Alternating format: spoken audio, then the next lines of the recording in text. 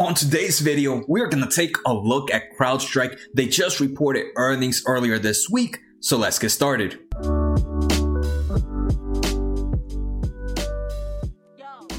Like I mentioned, today we're going to take a look at CrowdStrike and we're going to do a little bit of everything. We're going to take a look at stock price performance, historical financial numbers, their earnings results, and then just my quick thoughts on the valuation. So let's begin. And I think actually the first thing we should talk about is what is CrowdStrike and what they do. So CrowdStrike is a cybersecurity technology company and it's based out of California. It provides endpoint security, threat intelligence, and cyber response activities, cybersecurity response activities. And this is something right there, especially right now with the overall market that we're in due to COVID-19, everybody working from home. Companies need to make sure their assets are protected. And that's why CrowdStrike has returned, we're going to see, has returned positive returns to its investors. All right, so next, let's take a look at the market cap for CrowdStrike. Market cap for CrowdStrike is about $21 billion right now at the end of the day. And this is not that small, but it's not that big either. So there is some room to grow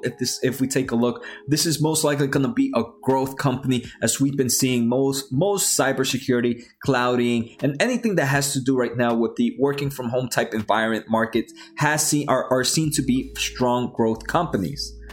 So since February 20th, this company has returned about 54% to investors, and that's insane in just a little bit of amount of time. But people are saying it's insane, but remember, the whole world pretty much changed in a week or two. So we can understand why there has been some huge market changes. I mean, when it's a bear market to some companies, it ends up being a bull market to others. If you picked up at the low for this company, which was March 16, you would have been up almost 200%. And that is insane. Congratulations to anybody that's holding CrowdStrike, as the company has provided great returns for you. All right, so next I want to take a look at revenue growth, and after revenue growth, I want to take a look at the margins that this company has shown. And actually, before we go any further, guys, don't forget to hit the subscribe button, the thumbs up, and the bell. It helps the small channel out so much, and I truly appreciate it. Also, in the comments below, let me know, are you right now an investor of CrowdStrike, or are you guys just wanting to learn more about the company? And if so, let me know some of the other companies you guys want to learn more about. All right, so here I'm on this amazing website known as LazyFA. And right now I'm going to take a look at revenue growth. In 2019, at the end of 2019, this company grew 92% compared to 2018. In 2018, this company grew about 110% compared to 17. And in 17, this company grew 125%. So year after year, this company has shown strong growth in the revenue. And we're going to end up seeing, we already know right off the bat, this is going to be a strong revenue. And let me just take a quick look at the earnings results. So for this past quarter, this company actually had revenue growth about 85%, which again is pretty in line with what we're seeing. It's high double digits, low triple digits, but it has been decreasing over time. Now let's take a look at this company's margins, gross margins and profit margins, and then we're going to take a look at a free cash flow margins for this company. So the first thing we're going to see is gross margins usually for software companies like this are usually pretty high. And in 2019, this company's gross margins was 70.6%. In 2018 was 65, and in 2017 was 54. So one great thing we're seeing is an increase in gross margins, which is typically what you see as a growth company. You're expecting as time progresses, their margins continue to gradually get better. So next, let's take a look at profit margins. And the first thing I see is profit margins happen on the negative, but again, similar. We're seeing that increase in profit margins throughout the years. And this is something that it depends what type of investor. Certain investors do not like to invest companies that don't have profit yet, while other investors like growth investors usually wouldn't mind seeing a company like this where the profits are not making it, but you're seeing that double digit, almost triple digit growth in revenue, that they're okay waiting a bit before seeing that profits. So in 2019, this company's profit were negative 30%, and that's actually pretty high. In 2018, it was negative 56%, and in 2017 was actually negative 119%. So like I said, the first thing we noticed is we're seeing that increase in gross profit, and we're seeing in gross margins, and we're also seeing the increase in profit margins. Unfortunately, the profit margins are still pretty weak, and we're going to see this quarter, if anything, ended up changing.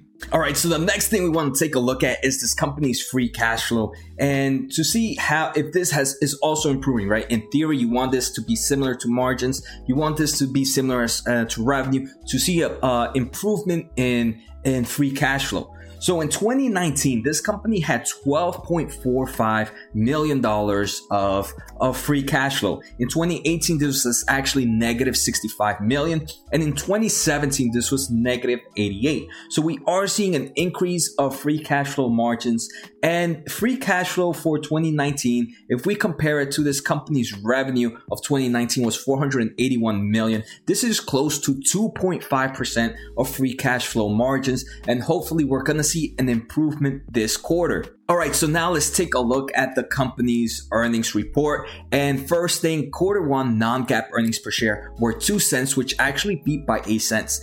GAAP earnings per share were negative 9 cents, which actually beat by 6 cents. Revenue for this company was $178 million. And we saw that was an 85.4% year-to-year growth, and was pretty similar in line, right? This company's historical annual growth is very high double digits or low triple digit growth. This company also saw an increase of annual recurring revenue, which is pretty amazing. And this is what's driving all these companies where it's more of a subscription base.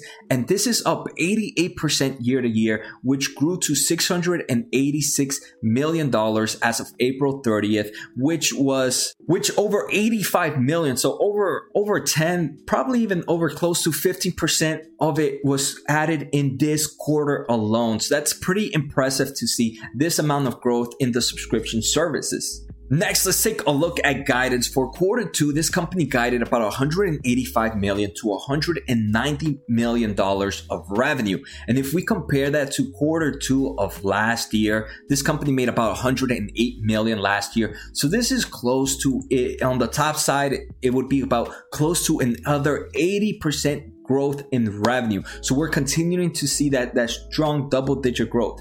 For 2021, it now sees revenue of somewhere between $761 million to $772 million, where last year, what did this company make? Last year, this made 481. So again, even for the overall year, seeing the strong double-digit growth, where last year was 481. This year is expected to make somewhere around $772 million. Unfortunately, this company still expects to end up losing money next year, but the margins do seem to be increasing. A net loss of about $18 million next year is what is expected. All right, so now we're here in this company's press release, which kind of contains all the highlights for the company. I highlighted all the ones that I think were pretty important. All right, so the first thing we're going to see is this company's customers grew about 105% year over year. In just this quarter, they added over 830 new net subscription customers, and that's up to 6,261. So that just this quarter alone, they added over 10, maybe even over 15% of the company's total subscription in just one quarter. And remember, this is a subscription type customer, so this revenue is going to continue. And just like us, right, when we get something like Netflix or some subscription base, it's usually very hard for us to get out of it. And that's same thing with businesses. Once they kind of go into becoming a customer, the chances of them leaving is usually very low. And the other thing I wanted to talk about is they mentioned how their customers that were already subscribed have seen an increase of spending. They're spending more money. They're getting more products from the company. All right, so now that we took a look at some of the highlights, I want to take a look at this company's income statement. And we already pretty much looked at the company's revenue. I just want to see that breakdown. So remember, for this quarter, this company made $178 million.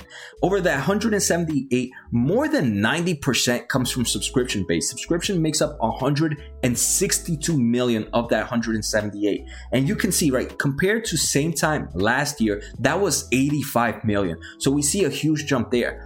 The other part, which makes up $15 million out of that 178, so a little bit less than 10%, comes from professional service. And that was 10 million same time last year. So we are seeing a growth there, but there's nothing like that growth coming from subscription. Next, let's take a look at this company's expense. And actually, let me zoom in for you guys a little bit so you guys can see a little bit more. So here in expenses, usually for a growth company, total operating expenses start to increase really high. So same time last year, this company spent about $92 million. Right now is spending about $153 million. And you can see an increase there. And the biggest increase were in sales and marketing. This company last year was spending 56 in sales. This year spending 88 million. So this company is making sure they're acquiring customer by increasing their sales team and increasing their marketing spending. Same with research and development, right? This is a technology company. There's new cyber attacks, there's new cyber threats, so they have to make sure their thing is up to date. So they're also seeing an increase in research and development. By last year was 23 million. This year was 40 million for this quarter. So we're seeing they're spending more on expenses for better equipment, more engineers to make sure they're up to date. Next, let's take a look at this company's asset balance sheet. And if you guys know me, this is my favorite document to take a look at. Let's just start off from the bottom. This company's total assets last quarter, and this is compared to last quarter, not last year, right? Because it's better to compare this to last quarter to see if there's any big fluctuation changes. So total assets just 3 months ago were $1.4 billion. Right now it's $1.5 billion. So an increase of about $100 million in total assets. And a big portion of that actually comes from total current assets. And a big portion of that actually comes from cash. This company's quick cash right now is sitting about $1 billion of quick cash, where last quarter, this company was sitting close to $900 million of quick cash. And when I talk about quick cash, I mean cash and cash equivalents and marketable securities. So last quarter was about 900. This quarter was about 1 billion. So we see a strong increase there of total assets. Now let's take a look at liabilities. So liabilities also increased by about $100 million. And you might be like, damn, that sucks, right? We're seeing a similar increase of total assets in the total liabilities. But here, I actually don't think it's as bad, especially since most of that total liability growth is from deferred revenue. So last quarter, this company had $412 million in current deferred revenue. This quarter, it has 465. So an increase of $50 million of deferred revenue there. And in a quick second, I'll talk about deferred revenue. Then if we take a look at non-current deferred revenue, it increased by about 20 million. So total deferred revenue increased by about 70 million when total liabilities increased by 100 million. So for me, that is actually pretty good. So in reality, what I would consider a real liability only increased by 30 million. I do that 100 million minus the 70 million of deferred revenue gives you that 30 million, and total assets still increased by about $100 million. So to me, this balance sheet is pretty strong. Another thing is this company has no long-term debt, no short-term debt. So this is actually a very strong balance sheet. One, if I was to give it a grade, would be somewhere between a B or an A. And just to go backtrack on my deferred revenue is something I personally call fake liabilities. And this is just the way I think. Deferred revenue is, let's say you and I, we have Netflix. We bought Netflix for a year. We've only watched Netflix for 1 month. We still have 11 months left of Netflix. That 11 months, Netflix already collected our sales for it, but they're not putting that sales into their income statement yet because that revenue has not been earned yet. They still have to provide us with some form of services. So that's considered a liability. But this company is going to give that to them. So for me, I consider this 100%, maybe 90% fake liability. And for me, this total liabilities would actually be a lot cheaper, right? If we take deferred revenue of 170 million and then the current deferred revenue of 465, that gives you about $650 million of liabilities. And this company had total liabilities of 766. So in reality, this company's total liabilities is only $100 million when this company has about $1 billion of cash. So this balance sheet, like I said, I think I might screw a B+. I'll give it an A plus. So the final thing I want to take a look at is this company's free cash flow. So the free cash flow for this quarter was $87 million. And remember, if you guys remembered how we took a look at free cash flow just a few minutes ago, free cash flow for the full year of 2019 was $12 million. So in just one quarter, they made more free cash flow than they did the previous year. So that's actually pretty good news. And the next thing is free cash flow margins. Free cash flow margins for this quarter were 49%. And that shows how much money this company can collect with its revenue, when its revenue is coming in with such strong gross profit margins. So 49% is pretty strong. And this is compared to 17% just a year ago.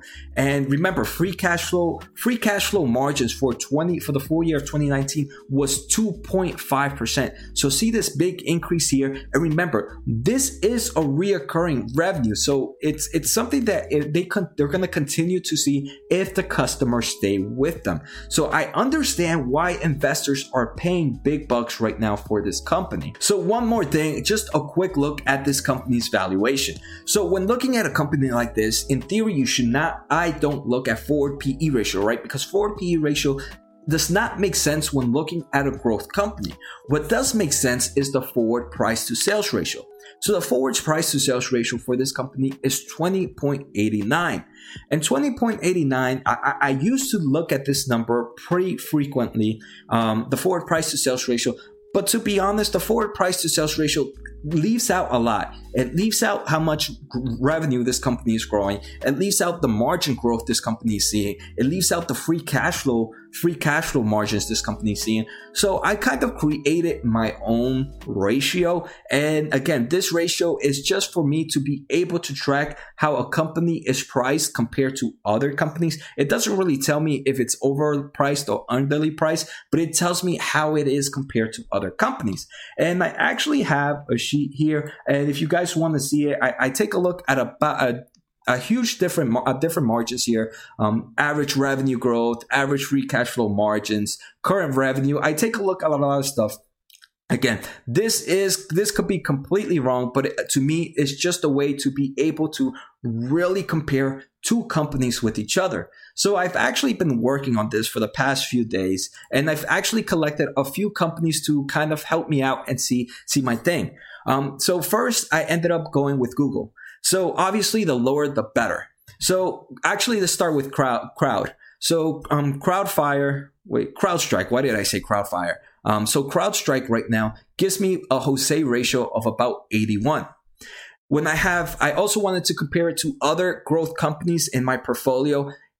Compared to Spotify is about 147. So CrowdStrike in theory is cheaper than Spotify when I take a look at just their revenue growth, their free cash flow margin growth, and their enterprise value to sales ratio. So Zoom actually, and this is actually pretty crazy, for Zoom, a company that I did not buy in, Zoom is still the cheapest when I take a look at all their growth. Zoom is my cheapest right now, has the cheapest Jose ratio with 56.4. Crowd has a 81.09. So to me, Crowd tells me that, hey, if you're willing to pay this price for Spotify right now, then you should be more than likely to pay for CrowdStrike right now. Google gives me a full Jose ratio of 162. So right now, Google is not a growth company compared to these, so that Jose ratio is a little different. So the more companies I start to get here and add to this list, the more I'm going to start to see how companies compare to each other. But right now, Crowd, to be honest, we had a very strong balance sheet. We had a very strong revenue growth. We had a very strong free cash flow margins. So I 100% see why investors are paying it. And right now, I might be late to the game, but I honestly think I might end up going with a small position in Zoom and Crowd, because even if I was wrong back then when I thought it might have been a little overvalued, after looking at this ratio that I created, and this was for me a pretty unbiased ratio, is me taking a look at growth, CrowdStrike seems to be cheaper than Spotify, and I am pretty bullish on Spotify. At the end of the day, this ratio doesn't really tell me much about the overall market, right? We don't, but at the same time, it helps me be able to compare to my other holdings. earnings. And like I said, I'm very bullish in Spotify. So to see this actually be cheap, to see CrowdStrike and Zoom actually be cheaper than Spotify, to me, it gives me, hey, Jose, it might actually be a smart decision to buy even a small position in Zoom and a small position in CrowdStrike. And for that reason, I think I am going to enter even a small portion of my portfolio in both Zoom and CrowdStrike. And again, right, I might be late to the game. I might have been wrong before, but sometimes, hey, for the long term of things, seeing this company's revenue growth, right, we saw triple-digit growth on revenue. If you were wrong before, that's okay. That's okay. It doesn't hurt to be wrong, but don't continue to be wrong. And I'm hoping this is what's going to happen. I understand my mistake after looking at this earnings. Both Zoom and Crowd are honestly, I think, ready. I'm going to go in and buy an entry position. So that's it for this episode. Like always, guys, don't forget to hit the thumbs up, subscribe, and hit the bell. It helps the small channel out so much. I truly, truly appreciate it. To me, I do think after taking a look at this ratio, I am going to enter a position in Crowd and Zoom, and just keep an eye on them. And if they drop any more, I would go in even a little more each time.